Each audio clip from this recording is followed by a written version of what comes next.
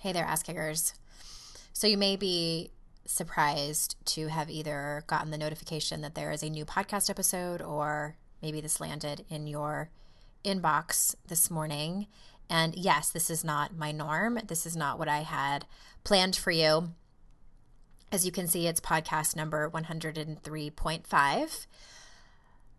I wanted to send you something because my heart told me to do so. I have no other reason than that. And this is not a 100% prepared episode. I have just a few notes and things to say to you that I felt that were necessary. You may have noticed there was no intro on this episode, and that was not a mistake. I just wanted to get this going and send this out to you, and it's sort of a special edition of the podcast. Not my norm. And where I want to start with it is in 2008, I had a mentor tell me, she said, when your blog starts to grow in popularity, stay away from topics revolving around politics, religion, and race.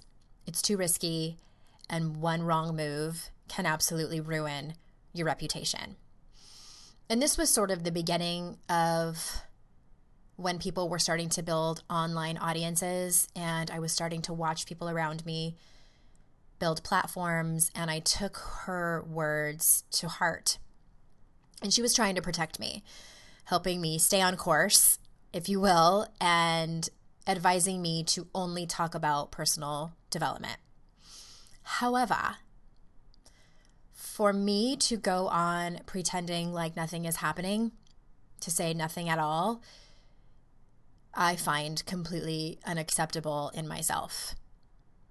How can I tell you to stand up for what you believe in, to practice courage and follow your intuition, if I'm not practicing it myself whenever possible, whenever I am given the opportunity? So, that being said, two major things have happened recently in the US. I know that there are a lot of listeners, a lot of you who are not in the US, who may not have heard of what two recent tragedies have happened. So let me start with the most recent. And again, although I highly doubt you haven't heard, but just in case, this past Saturday, a man shot and killed 49 people and injured at least 53 in a popular gay nightclub in Orlando, Florida.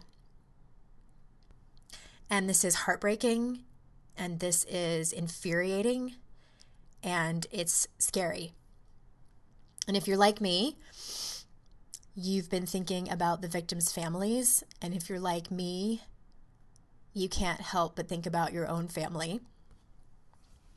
And I think about my own children and how I worry about them going to school. And when they get older, I will probably worry about them going to places like the movies and out dancing, and to places where they normally should feel safe and be safe. And many of us in this country no longer feel safe anymore. And I think back to when I was in elementary school, and growing up in California, we had earthquake drills and we had fire drills. And now, in 2016, my children have drills on what to do if there is a shooter in their school. And let me repeat that. In the United States of America, the land of the free, my children, and probably your children, in kindergarten and second grade, in elementary school, my children had a drill this year on what to do if there's a shooter in their school. And I'm not sure how to wrap my head around this. So this is not an episode about how pissed off I am, and this is certainly not an episode about how I think you should vote this November if you are a U.S. citizen.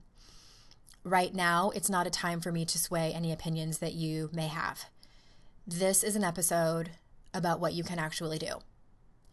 Because I imagine in all of your sadness, in all of your fear, in all of your anger, and whatever else that you're feeling, you also face a feeling of helplessness. So here's how you can help.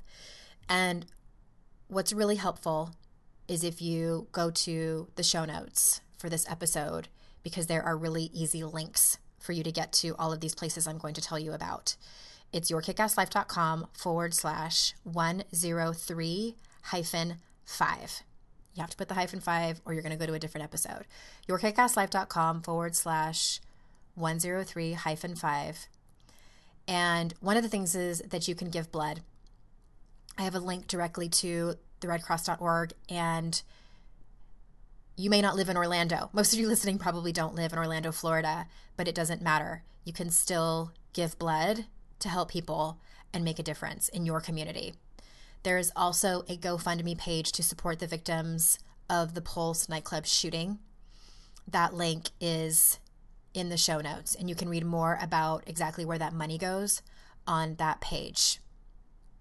You can find resources like finding a vigil in your area or adding one of your own if you go to weareorlando.org.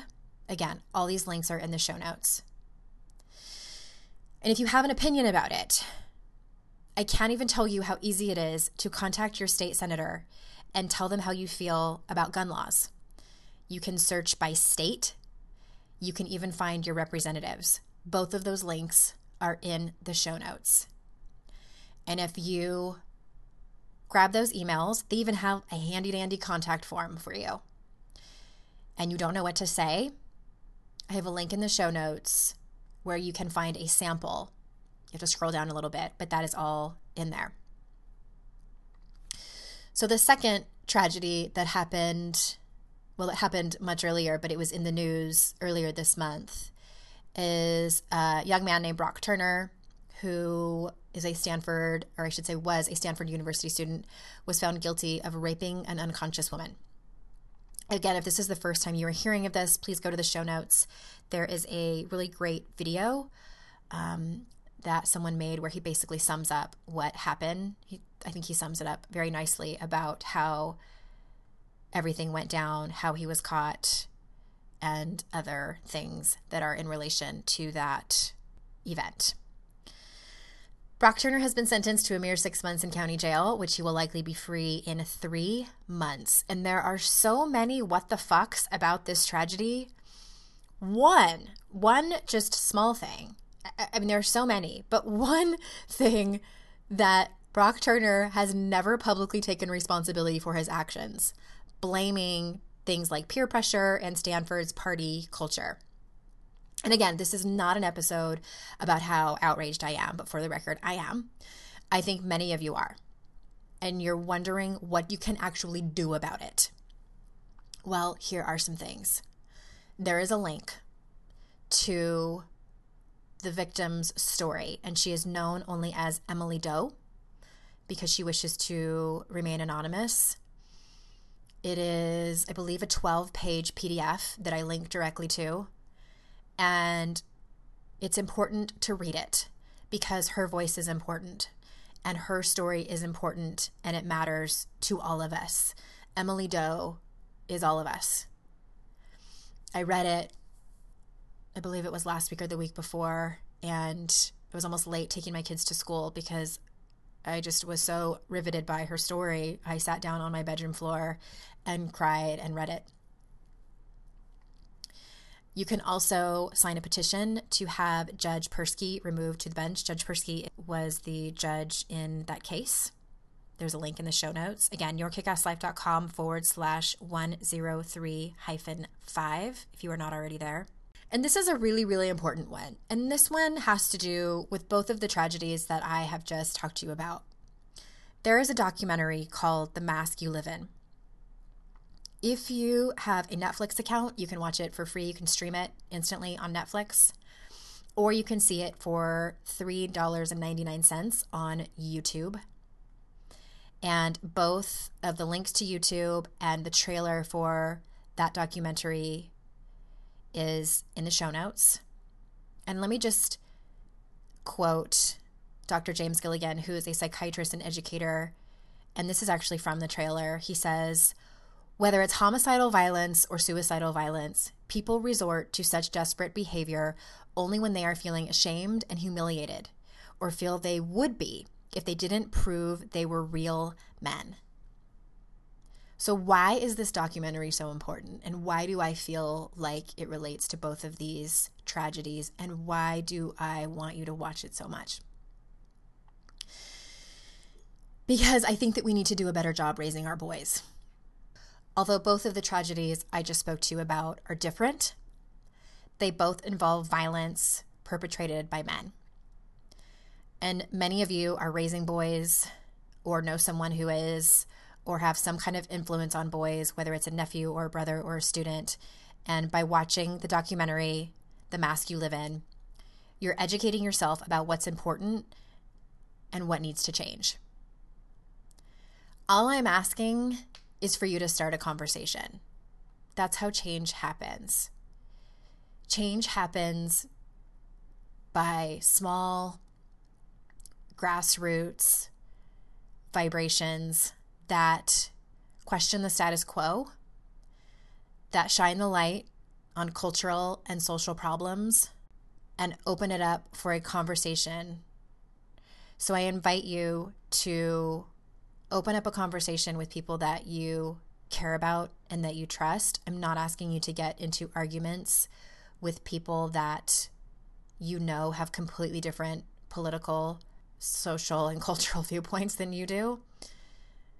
I'm asking you to educate yourself about stuff that matters so we can have better conversations, so we can have better tools to talk to children and talk to each other.